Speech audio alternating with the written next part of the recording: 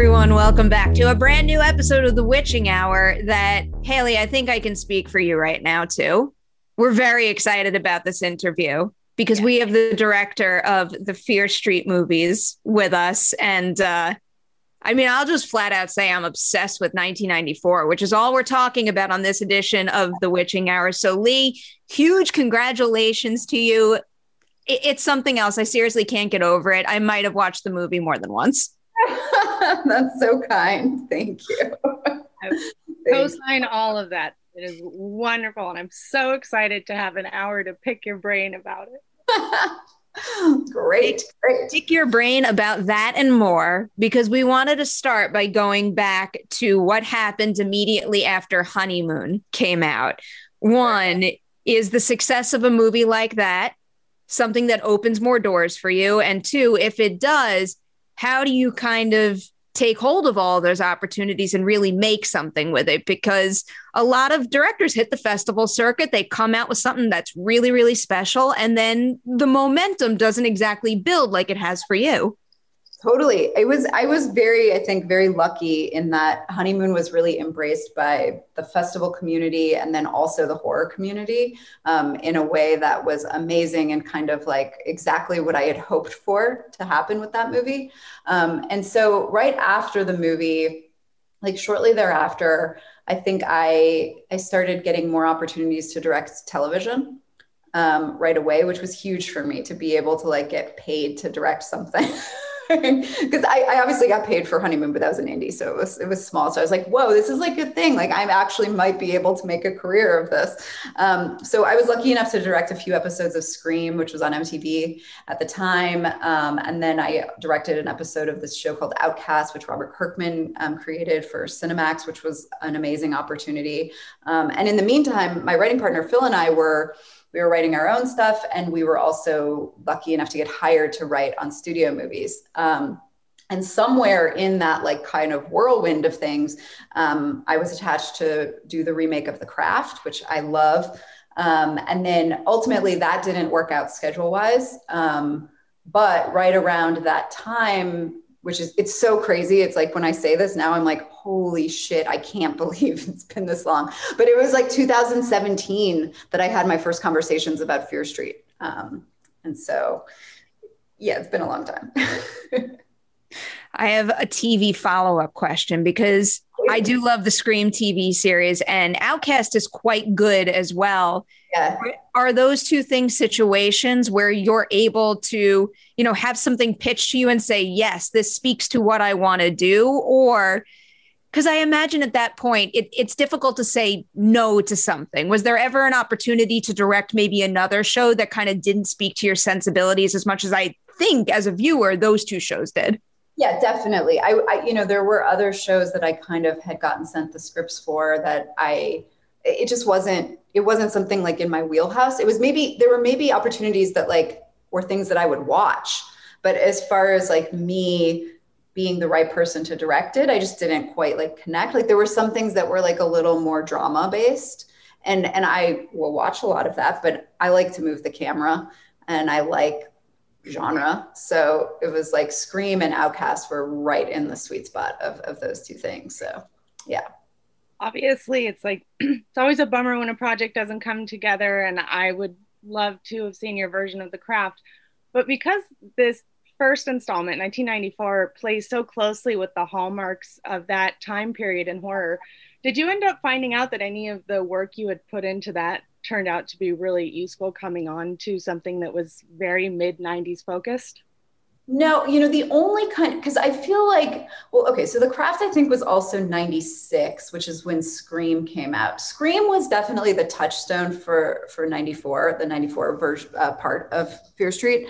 I would say that the movies are so different, kind of like even tonally, I would say that the main thing, this is weird, but I was just like starting to do like kind of preliminary like costume like thinking when I was on The Craft. And so some of that kind of like deep cut, like outsider, like grunge, like look was something that like those like reference images I could bring over like when I started working on Fear Street. But other than that, they were kind of totally different universes. So not as much, but a little. I feel like I might be crossing a line, but are we allowed to ask you anything about what your rendition of The Craft was going to be like? Is it anything like what we wound up getting, which we're both big fans of, but I imagine your version would have been a bit different. You know what? It was like, the difference was when I was attached to it, it was at Sony. And I don't remember if the new version also was at Sony, but the new version became a Blumhouse movie, which was like a smaller kind of budget. And so like the version that Phil and I were working on was just a different movie. It was bigger. It was just like a little bit bigger. And yeah, so that's what I would say. It was just like more of like that's it. I can kind of picture it, or at least I can picture something. But I really like the one that came out, and I love the original one. So I was kind of just really happy. I was just happy that they made the movie. And you know what I mean? Like in the end, it was like, I didn't think that, like, it didn't work out schedule wise for me, but I was just very pumped that they still did it. And I like it. So I'm happy about it. Very much agree with that. I dressed the part today. Got my Scream shirt on. I see it. I had to. Any opportunity to wear this shirt, I'm going to take it. But speaking of my love for Scream, I'm kind of asking you for the secret sauce here. But what is the key to borrowing something from a classic or paying homage to a classic while still making sure it's not using and abusing something that people loved before, but it also has your own spin on it? Because I think this is one of the best balanced, ways of doing that I've seen in a while, because I'm very sensitive to the way that Scream is used. And I think you do it quite well here. Thank you. I don't know. That's a big question. The Scream for me is I think it's one of the best movies ever made, period. Like, horror aside, it's so brilliant, and it's daunting. It's daunting when you go back and watch that movie and you're like, I'm going to use this amazing, brilliant masterpiece as an inspiration. But one of the things that I really love about it, obviously the filmmaking is incredible. The scares are incredible. Tonally, I love that it sits in this place where the characters are self-aware to a certain degree. Obviously it's living in that very self-referential horror world, which I just thought was brilliant. And with Fear Street, I wanted to be able to walk a line that was doing the things that you said, that paid homage to it and everything, but didn't dip too much into being parody. So I wanted to have nostalgia in all three, kind of installments of Fear Street, but still try to do something new. So a lot of that just came from the story. And I think the fact that Fear Street isn't just 1994, but that we had the space to kind of let these characters expand over the three generations, let it become more than just a thing that was hello, Scream, you're perfect, and also the other thing about making a movie now versus the mid 90s is that I think audiences and also, production companies and studios will allow you to tell a story with protagonists that we didn't see as much back then. So that was really cool and important to Fear Street, because Fear Street is a story about outsiders in a very different way than the characters in Scream. So all of that just let it become organic in a different way, but still kind of bow down at the altar of perfection that is Scream. You mentioned your sort of sprawling narrative that you get to play with in this really unique structure and production approach you took. Was there, and I know we're avoiding spoilers for some of the other generations, but broadly speaking, was that one of them in particular sort of the seed of the idea that you grew from? How did you arrive at these specific timelines, and which are, that's out there. We know there's timelines. Yeah. No, I mean, honestly, what we did was, so I got hired to direct the movies and to write the movies and kind of be the person, the vision of it. And I had a small writer's room with my writing partner and Kate Treefry, who wrote movie 3 with me, and then Zach Olkowitz, who worked on movie 2. And it was a small writer's room. It was only for a couple, 4 weeks, 5 weeks, something like that. And we really kind of tackled the entire thing.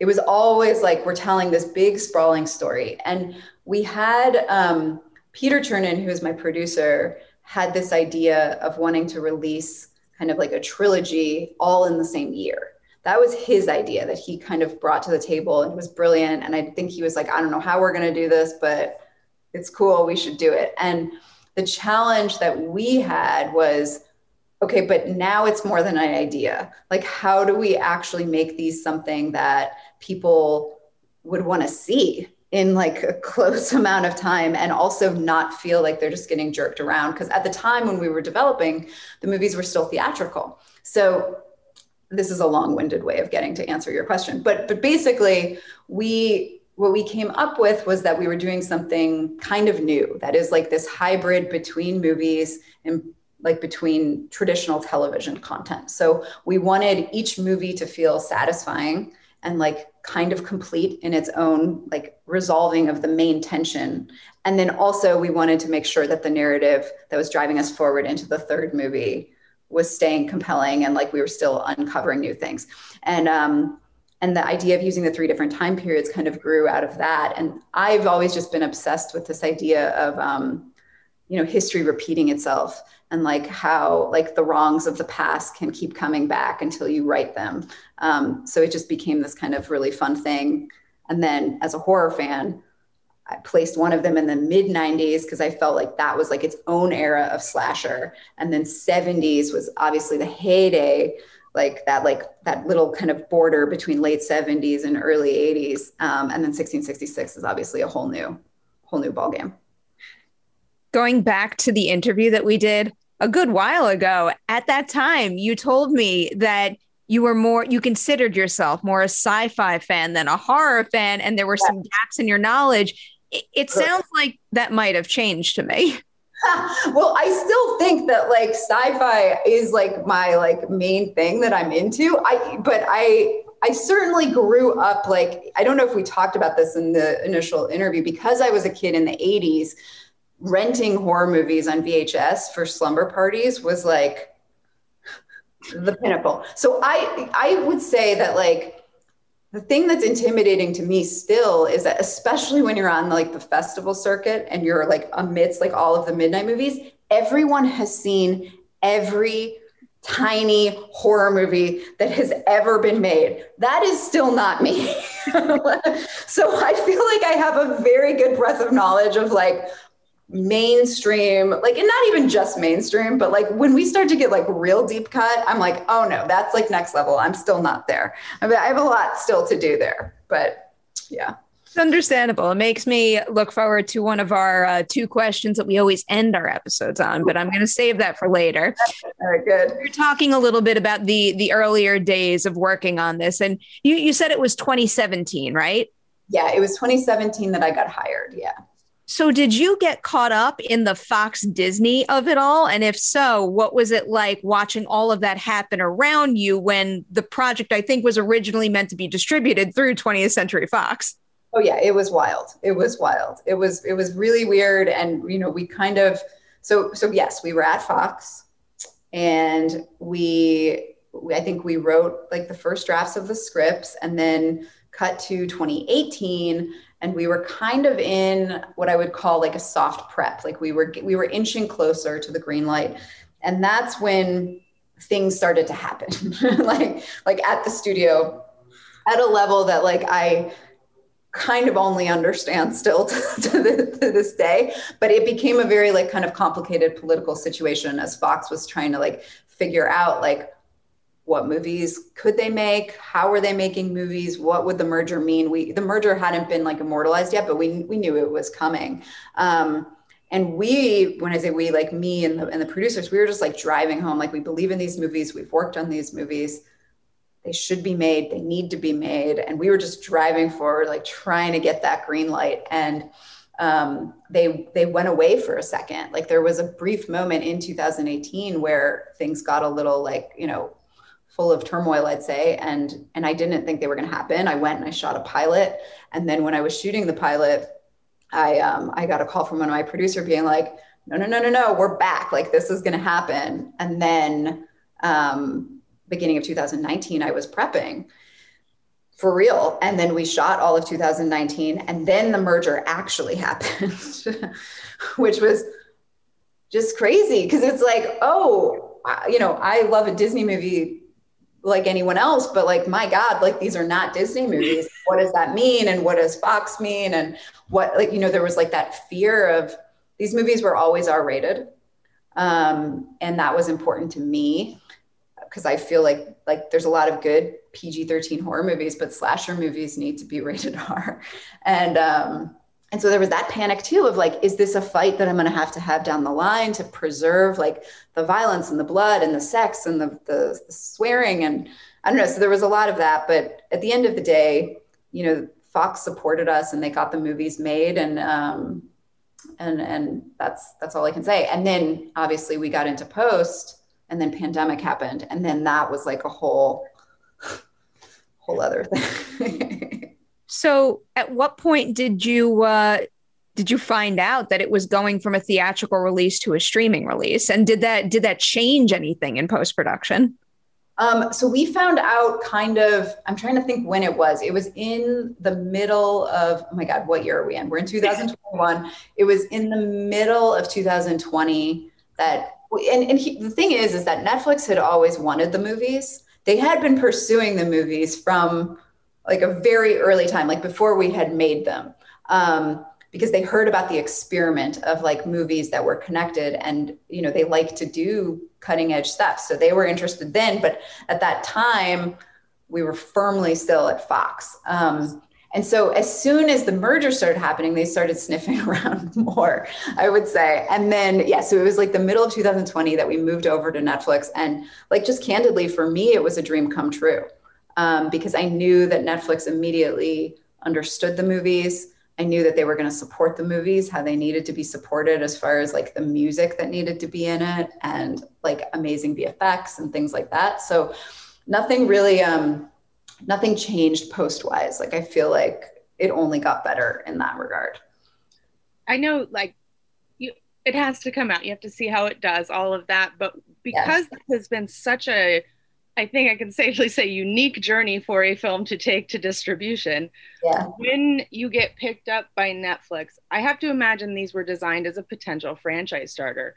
Do they have those conversations with you when they pick it up? Is that something they wait to have later? What is that evolution like? I mean, it was part of like the initial conversations, certainly with Fox, like, and because I remember part of my first pitch that I had with Fox was, this is like, the potential of Fear Street is basically horror Marvel. Like, we're creating this universe where you can have all of these different killers in all of these different timelines and timeframes and things like that. And to me, that was part of the excitement of the franchise. Like, I was focused on this, right? Like, I just wanted to make these 3 movies amazing. But as just a fan, and also with like my business brain, it was like, oh shit, like there's a lot that we can do here. So that was part of that conversation. And certainly it was part of the conversation when we moved over to Netflix, because I think, they're also excited about the potential of the universe. Describing it as horror Marvel is making me put into perspective right now why this has become like my dream come true. Is it just a big old coincidence that so many people that are involved in Stranger Things were in your movie in front of the camera and also behind the lens as well? No, not at all a coincidence. So, well, partially, okay, so my husband is one of the creators of Stranger Things. So I knew Sadie from that show, from like being on set when they were filming. Maya, I had also met, and I had this like weird kind of like, it seems crazy now because it was so long ago, but I cast her before her character had premiered on the show. So I knew that like she was kind of like going to be like one of, like, if it went well, she would hit as like a fan favorite from the show. And I thought that it was a perfect kind of like homage to Drew Barrymore and Scream and that whole world. So I felt like that was like some privileged insider information that I had, but then it like fucking took forever to make the movies anyway. So, and then as far as like my crew, Ross and Matt actually stole my production designer from Honeymoon. He's the production designer on the show, and our set designer on Honeymoon now was a production designer. So I worked with him, Scott, and then we stole Jess. Jess is our set deck, and Sean, our art director on this movie, also works on Stranger Things. And we had a lot of crew that crossed over just because it's Atlanta. But I knew a lot of them, and it was great. And so, yeah, so that's like the weird like connection to all of that. I love that so much. Yeah.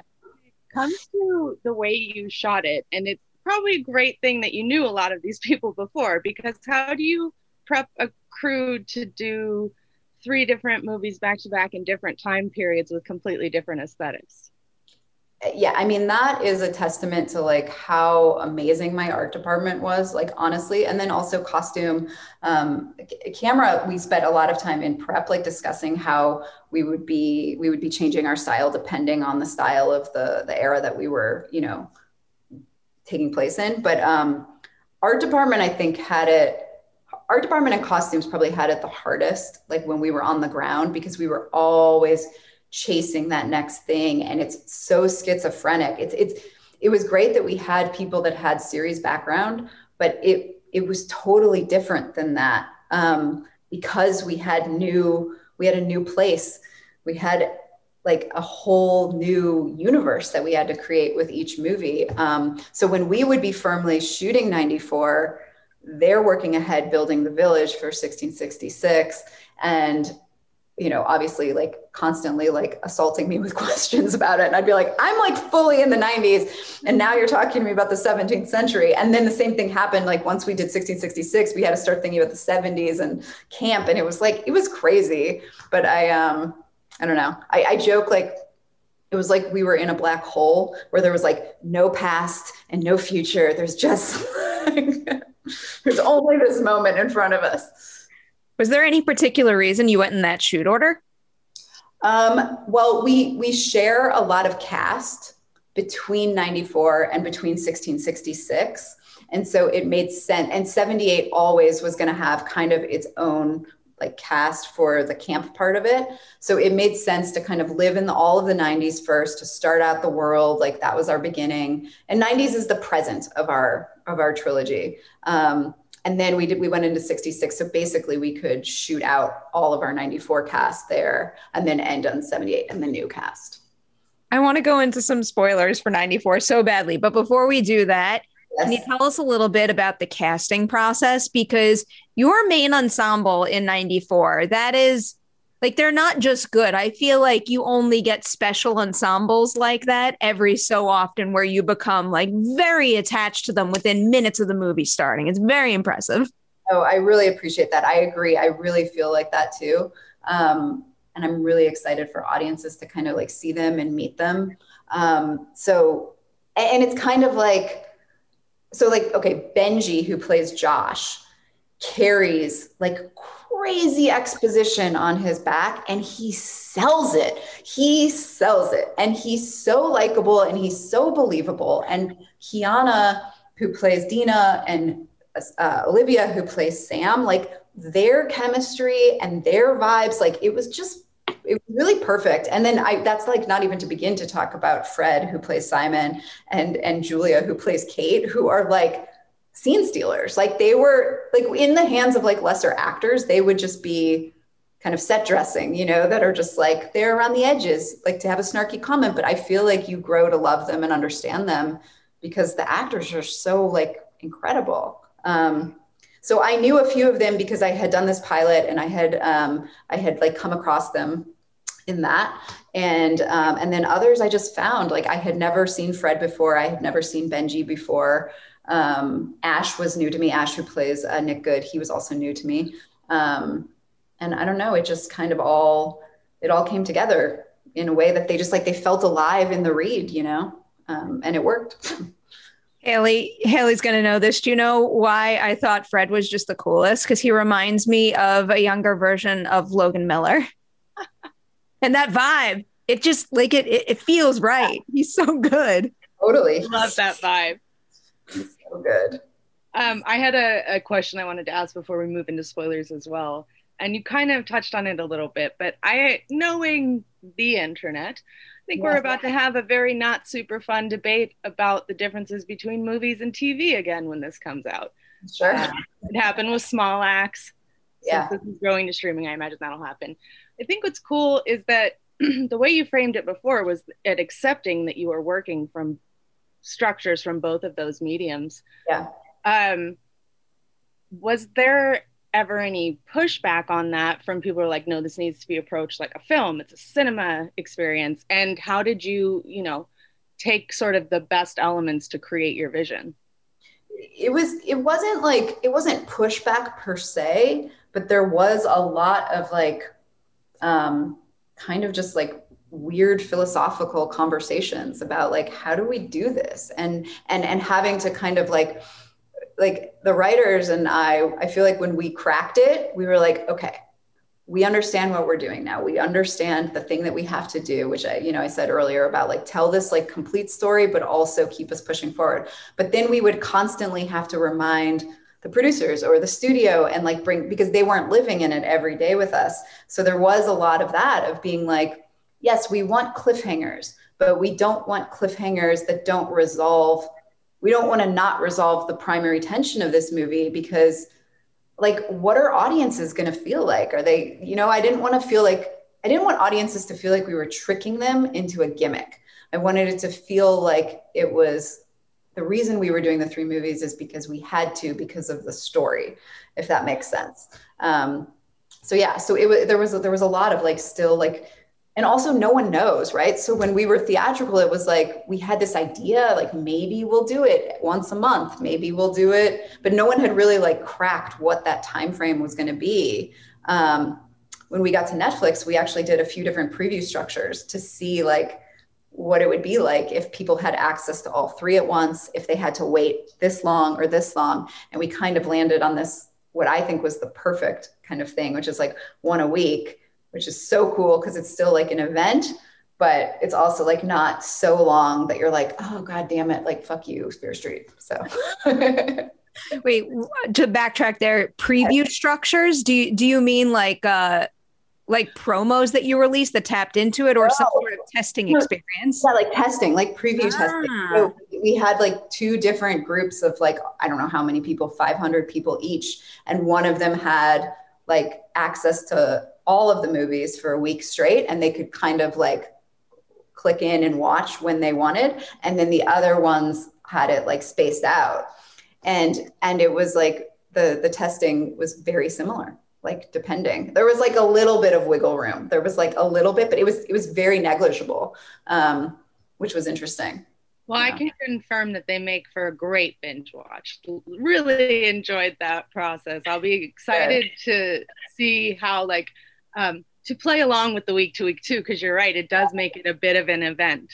Yeah, but I think it's fun also, like, I hope it's fun. I just want to talk about like, ultimately when the movies come out, there's a lot of like fun things that you can go back and notice, like once you get to the end. And so hopefully people finish and then are like, you know what, it's Halloween time, I'll watch it again, or, whatever it is, and kind of like have that experience. So we'll see. At the very least, I can confirm, because I don't think we're allowed to say anything about the second 2 movies. I can confirm that 94 is highly rewatchable. And I'm also like willing to say that I think it might be one of my favorite horror movies of 2021 so far. Awesome. I love to hear that. Fully addicted to it. I can ask you this in non-spoiler territory. Can you talk a little bit about the opening title sequence, which is just incredible? Like who did you work with to craft that? And I don't know, maybe are there any little Easter eggs that people should look out for if they're watching it for the first time? Well, okay. So that title sequence, we worked with this amazing editor named Hunter who did a temp title sequence for me early on in the process, which kind of used the idea of using headlines. And then ultimately that was just kind of a proof of concept that we used. We took basically a set deck that was on Josh's wall. And that's what we used for like the first version of it. And then as we got like further into the process, we hired this amazing company named Elastic, who kind of crafted this thing, which felt like I always want, like the main thing for me with Fear Street was fun. I want it to be fun, like above everything else. And they were able to just kind of make this like tonally cool thing, which carries us through. Like the 90s part of the sequence is like so bright and like neon and great and kind of like, you know, is what the 90s parts of the movies are. And then we live in this like great tomatoey red for the 70s. And then we get into this like black and white for the 1666. So there's lots of little things in there that when you get to the end of everything and you look back, you'll see. I don't want to talk too much about it. The best spoiler though is that two of the people actually in the yearbook photos for the 70s are my parents. Awesome. I feel like I might have caught some other familiar names in the chat window along the side. There might be some behind the scenes people in that mix. Yeah, totally. One of our post-producer, like the head of post-production at Netflix, his name is there. One of my VFX producers. My Hotmail name from the 90s was Aaron Darkness at hotmail.com. I love that. That's where she comes from. And then another one of my really good friends from high school that ended up marrying one of my college roommates, actually his name is one of the names in the chat too, because we like spend so much time on AOL chatting. Like I feel like it's where I got to be a really fast typer. I think we can probably all say that same thing. It was so nice to tap back into that too. I feel like I completely forgot what that felt like, but this movie just brought it all back. All right, should we do it, Haley? Should we put up the spoiler warning? Yeah, I think. All right. All right, here it is. We are putting up your one and only spoiler warning for Fear Street 1994. Just in case you haven't seen it yet, I'm going to let you know it's going to be available on Netflix July 2nd. So you're watching it right now, right? You're going to pause this video, go watch it, and then come back. And then you can press play, and we start right here. All right, that's it. It's done.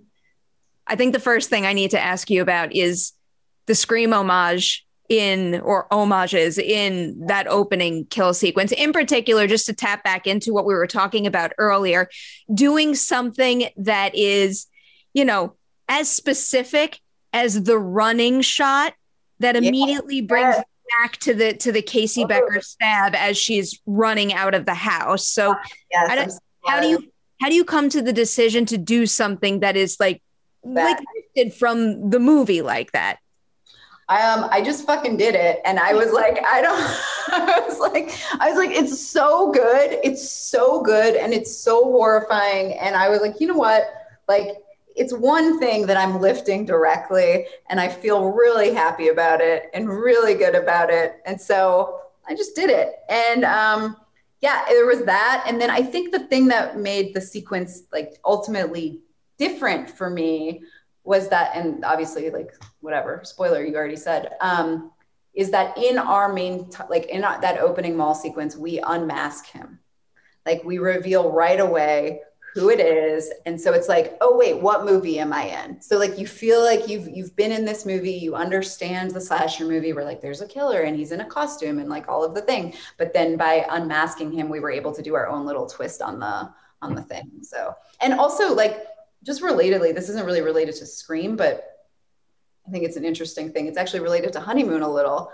I think I'm just interested in telling these like messed up love stories because there's just like, Fear Street is a love story. Like at its heart is this love with Sam and Dina that like carries us through. And the reason I bring this up now is because obviously that was the cool thing for me about Ryan and Heather in the opening too, because they were like flirty and liked each other and everything. And then it was like, oh, how can we destroy this?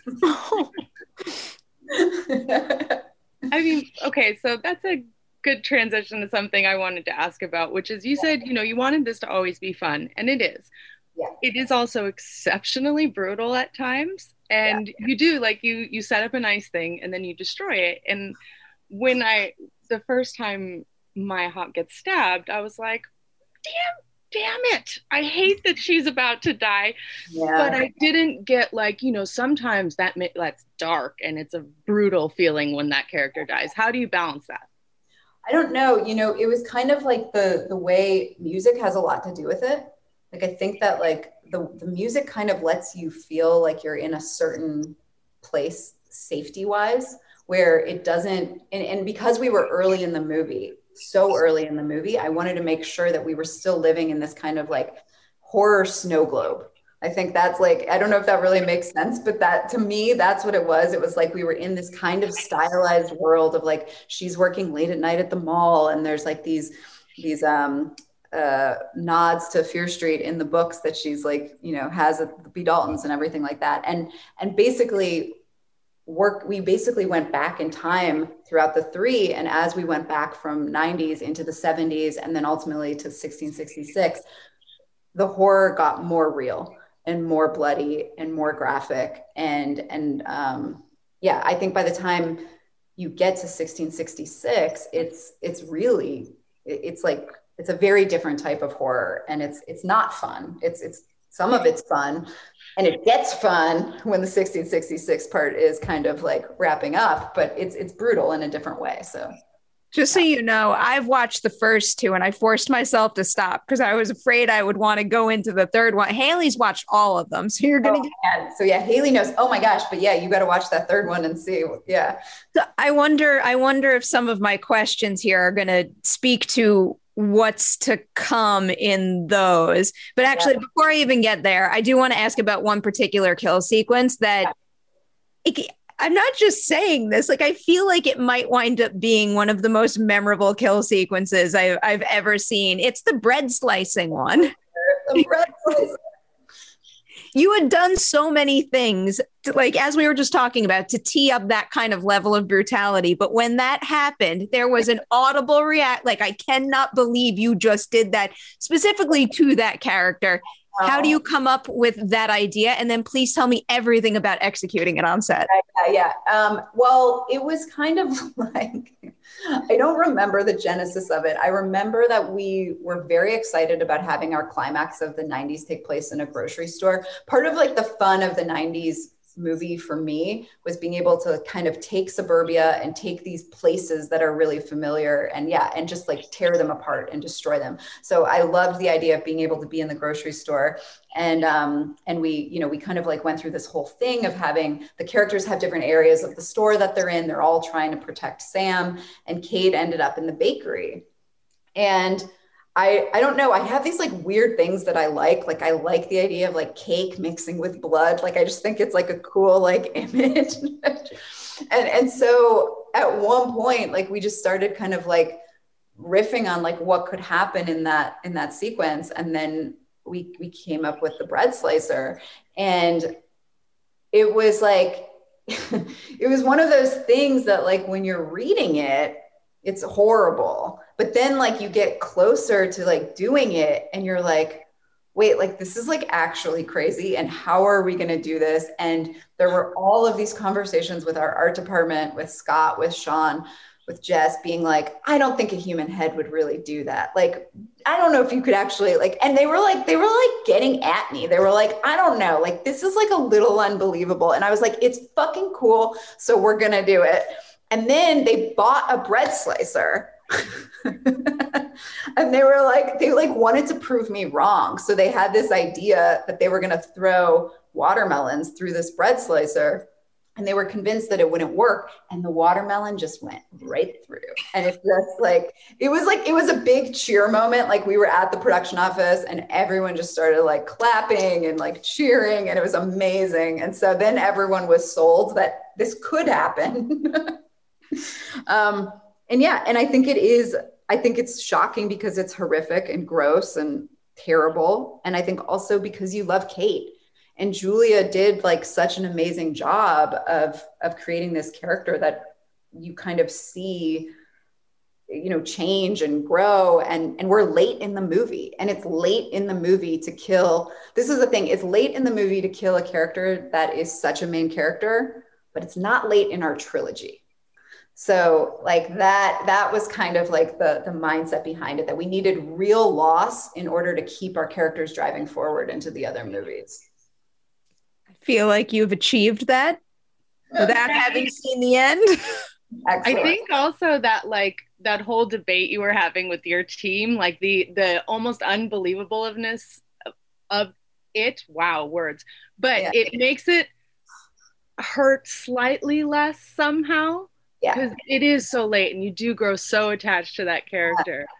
But it's a hell of a punchline to the scene, so to speak. Yeah. Oh, it's so gross, but I love it. This might also dig into what's to come, but how did you settle on the assortment of killers that we see in this first movie? You know, the skull mask, etc. Like, was there any kind of mixing or matching to find the right group, or I guess did the next stories necessitate it? Well, it was kind of like, yeah. So in obviously the 70s kind of provides the origin story for Nightwing Killer. And the thing about like the different killers is we wanted to find people that felt iconic to these other eras.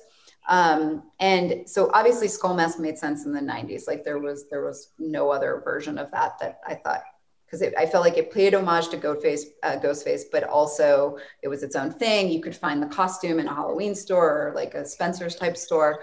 And then with the Nightwing Killer, he was supposed to kind of evoke that like classic, like, you know, axe killer in the woods type thing, and down to his, you know, buffalo check jacket. And so he definitely needed to be in the first movie because he was so much part of like how we were going to drive into the second movie. And then Ruby just like felt cool to me because you don't see a lot of like, you know, female like slasher killers, period. So I just thought that was kind of fun. But we had like, you know, we have other ones, which you see at the end of movie 2. And it was hard because it's like, I kind of wanted like everything, but we also needed to grow into like where we were going and leave something to like, you know, kind of get to, but I don't know. So like we had the Milkman and we have what we call the Shame Killer later on. So yeah, I don't know. How did, for those ones that are, you know, obviously, as you spoke to, the two first main ones really are pulled from the styles of the era they're set in. When you go a little further back in history, where did you pull from for those designs? I started looking at kind of like, I spent a lot of time on Pinterest, looking at kind of like old masks. So that's where like the killer that has the metal mask that you see just a little bit in movie 2, and then you see a little bit more in movie 3, that comes from like a classic, I think like 15th century German shame mask is what they were called. So like they looked like pigs or like different animals, and if someone did something horrific, they were made to wear this mask. And I just felt that was like really grotesque and kind of like, who knows what that guy actually did, but it seems awful. And then Billy Barker, who you also only see a little bit in the 70s, you see more in the third movie. His kind of like misshapen face was, I found these like terrible photos of like Depression era kids dressed for Halloween that were like not fun at all. They just looked like, it was like, what are these? Like, these are the scariest masks I've ever seen. And so Billy's mask kind of came from that. And then the Milkman just felt like a very kind of iconic, like 50s, like, oh, everyone knows like the Milkman that used to come and like visit the housewives. But I like burned his face and kind of like made this whole backstory of him having been in the war and coming back and being kind of like, you know, ostracized among his community and blah, blah, blah. And then Ruby was just like a fun kind of like 60s, like sex pot type like girl. So, yeah. All right, here's another question. Haley's already warned me that there's going to be an answer to this, but I want to know at least what you think is a priority to know right now. And it pertains to the rules of the world and specifically what your witch character is after and why. I guess what can you tease about the rules in terms of, you know, why she possesses a certain someone to become a killer, why those killers kill certain people, whether or not they have a certain someone's blood on them. I know all these questions are probably going to be a lot. Okay, so you'll definitely get all of the answers in movie 3. So I don't really know exactly how to talk about like the full situation. There's kind of like a thing happening. Okay, so the killers only kill Shadysiders unless someone is right in their path. Then they will kill whoever's in their path to get to the person who has disturbed Sarah Fier's grave, so bled on her grave. That's like the main kind of like mythology rules of what happens. So like, don't disturb Sarah Fier's bones or you're fucked, basically. And we obviously say like disturb is like specifically like if you bleed on them, but you have to kind of like get to, we ultimately do answer the question of like, what the fuck, Sarah Fier? Like, why are you such a bitch to Shadysiders? And like, what happened? And that's like part of 1666. And then you kind of start to understand all of the little nuances of what happened. This might be one of my favorite explainer quotes of all time. Yeah, I should have warned that there's zero chance that I wasn't going to swear like crazy during We're always prepared for it. We do it enough ourselves. I always like come in and I'm like, you know what? I'm not gonna swear out loud in this. And then I just can't keep my mouth shut. I can relate tremendously. Poor Perry has to deal with my foul mouth every Friday. Lovely. Good. I feel like it automatically comes with a Friday recording, but we're recording on Monday, so we really have no excuse today. Yeah, totally. Haley, do you have any more spoiler questions that we can tap into now? Oh boy. I have to be so cautious, and we just threw my brain to the third movie. I will, while I buy myself some time, I will back up what you were saying earlier about how after you've seen it all, you're probably going to want to go back and rewatch the first one, because that's my plan for tonight. And lovely. Great. There's like little things that I can talk about, which is like or a little bit like just spoiler wise, like when you get to, movie 2 shows you kind of the origin story of the sheriff of Nick Good and what he went through when he was in the 70s. And one cool thing is that you kind of see, if you look back, you see that Ash is kind of limping in 1994, and you see the origin of that in the 70s, which is cool and was, a very good thing for Ash to do. And it was incredible. And I was like, yeah, that's amazing. Good job, actor. So, yeah. It is a good well, I love Ash as an actor. I was a huge Manhattan fan. So when he showed up in the first movie, I literally went, Ash. Yes. I always associate those actors in Manhattan with you, Haley, because I edited that interview for you. Yep. I am loudly, constantly ringing the bell for Manhattan over the years. That's how I became familiar with him too, was through Manhattan. I was like, I love this so much. I wish there was more of it. He's so good. He's great. He's in Succession too. He's been in a lot of things, but Manhattan was like the thing for me that I was like, he's slept on. Yeah. I did want to touch on it, I guess, the core queer romance at the heart of this thing. And you sort of, referenced earlier that you get to tell stories that weren't being made when these 90s slashers were being made. And again, I find myself not wanting to say the wrong thing. Just the approach to it, I think, is really lovely, and that it frames that story the same way a straight romance would have been framed in the 90s, but doesn't feel out of touch. Was that always the core of your emotional arc here? Or was it something that came later as you developed your timeline? No, that was always part of it. And it was interesting. Like one of the things about, I referenced that the killers only kill Shadysiders. And part of kind of the core narrative of the 3 movies is the idea that everyone who lives in Shadyside feels outside. They feel like other for some reason. They've been told by the world that they're not good enough. They're never going to get out. They're not going to have a good life no matter what. And we kind of, built the killers as kind of these representations of systemic rot. And I think that what making the narrative about that let us do was that all of our characters are these people who have been traditionally told by society that they're outsiders.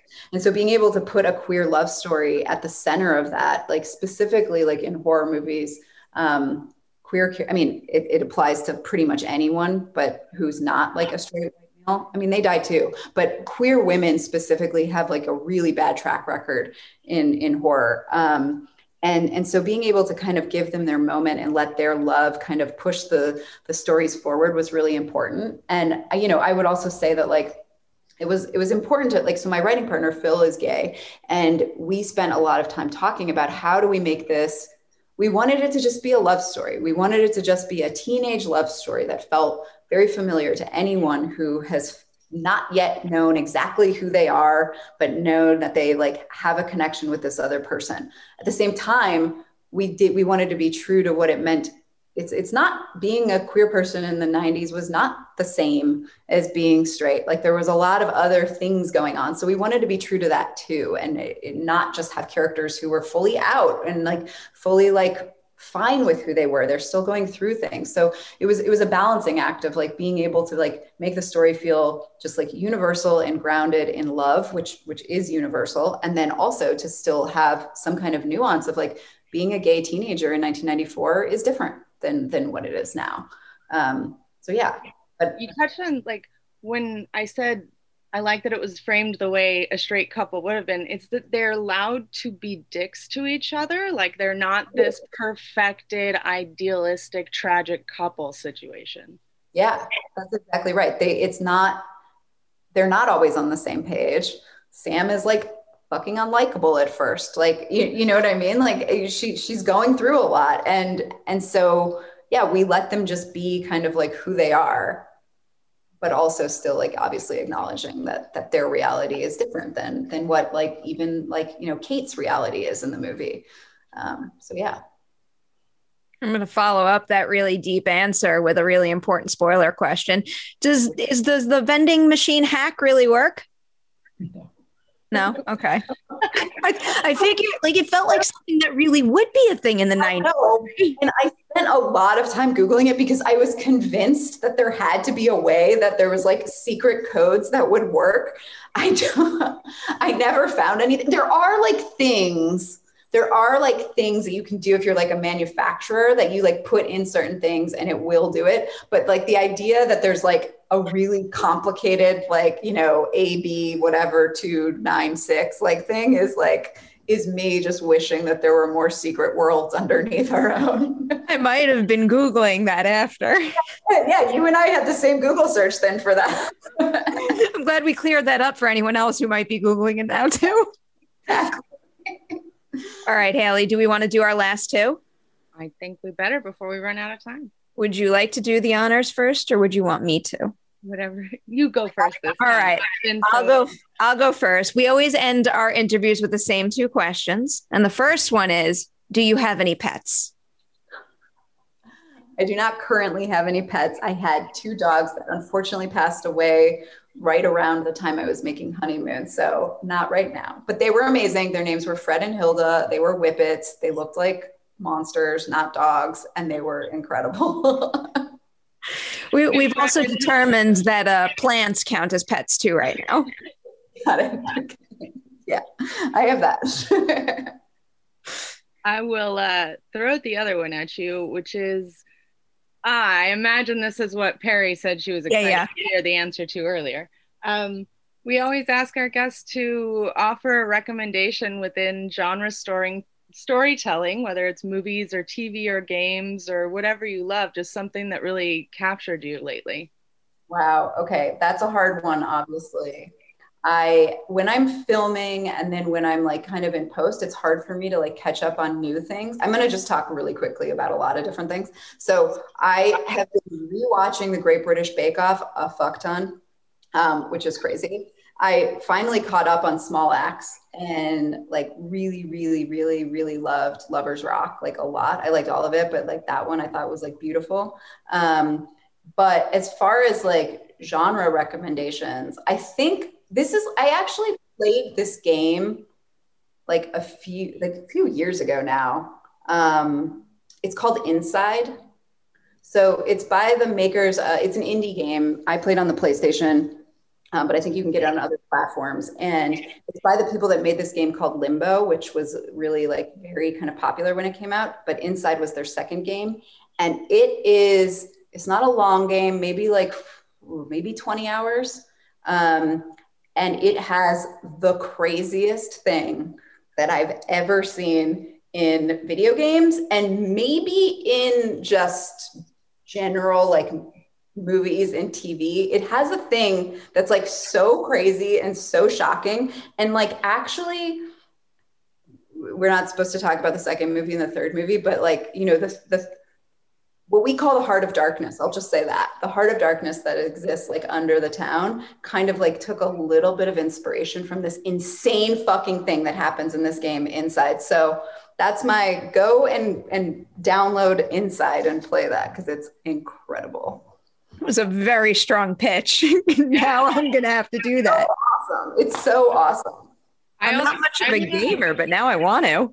Same. I want to throw on a second, like specific to you follow up since you were saying you're more honestly into sci-fi than horror. What's your latest sci-fi addiction, whether it was last year or, you know, like you said, you're busy.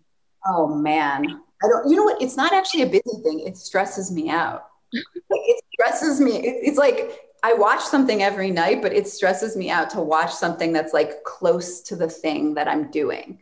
So that's why it's like when I'm doing this, I'm watching Great British Bake Off, or I'm watching, like I started rewatching Party Down, like totally a different world. I'm trying to think like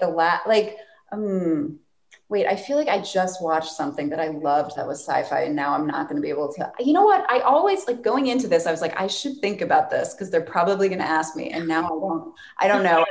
But it's right there. It's on the tip of my tongue.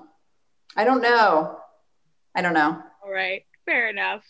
I love how I'm like thinking about a million things right now. Like I'm going to give you a suggestion and that's going to be it. But no, there's like a million things out there. There's so much is the thing that like I started making a list of everything that I'm like watching or reading or whatever, because I was like, I like a good list. And then also I just can't remember everything because it's so much. Every year, someone always tells me to start a letterbox, and I start out the new year like I'm going to do it this year and keep track of everything and then I never do it. And then I regret it by the end of the year. And it's just a vicious cycle that repeats every single year. Totally. All right. We got to let you go. This was our spoiler-filled talk about Fear Street 1994. So that means you have not watched 1978, which is due out on July 9th. And then there's also 1666, which you can catch on July 16th. I mean, congratulations. Like, I can't speak to 1666 yet, and I'm not supposed to speak to 1978. So I'll just say that 1994 is fantastic, and I can not congratulate you enough. You so much. Thank you guys both. I'm excited for you to rewatch, and I'm excited for you to see the third movie. So top priority right after this. All right. I'll talk to you guys soon. Thank you. Thank you so much. Wait, before you go, you've officially survived the witching hour.